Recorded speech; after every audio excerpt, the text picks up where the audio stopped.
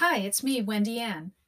At The Hopeful Bird, we're all about helping you fill your cup, one smile, giggle, or lesson at a time. When your cup is full, your light shines, and that's so very important. So you might ask, what is my light? How do I discover my light? How do I shine my light? How will finding my light change my life? And the biggest question of them all, how can shining my light change the world? And if you wonder what it's like to embrace your light, or if you wonder about the impact your light can have on the world, then this is the show for you.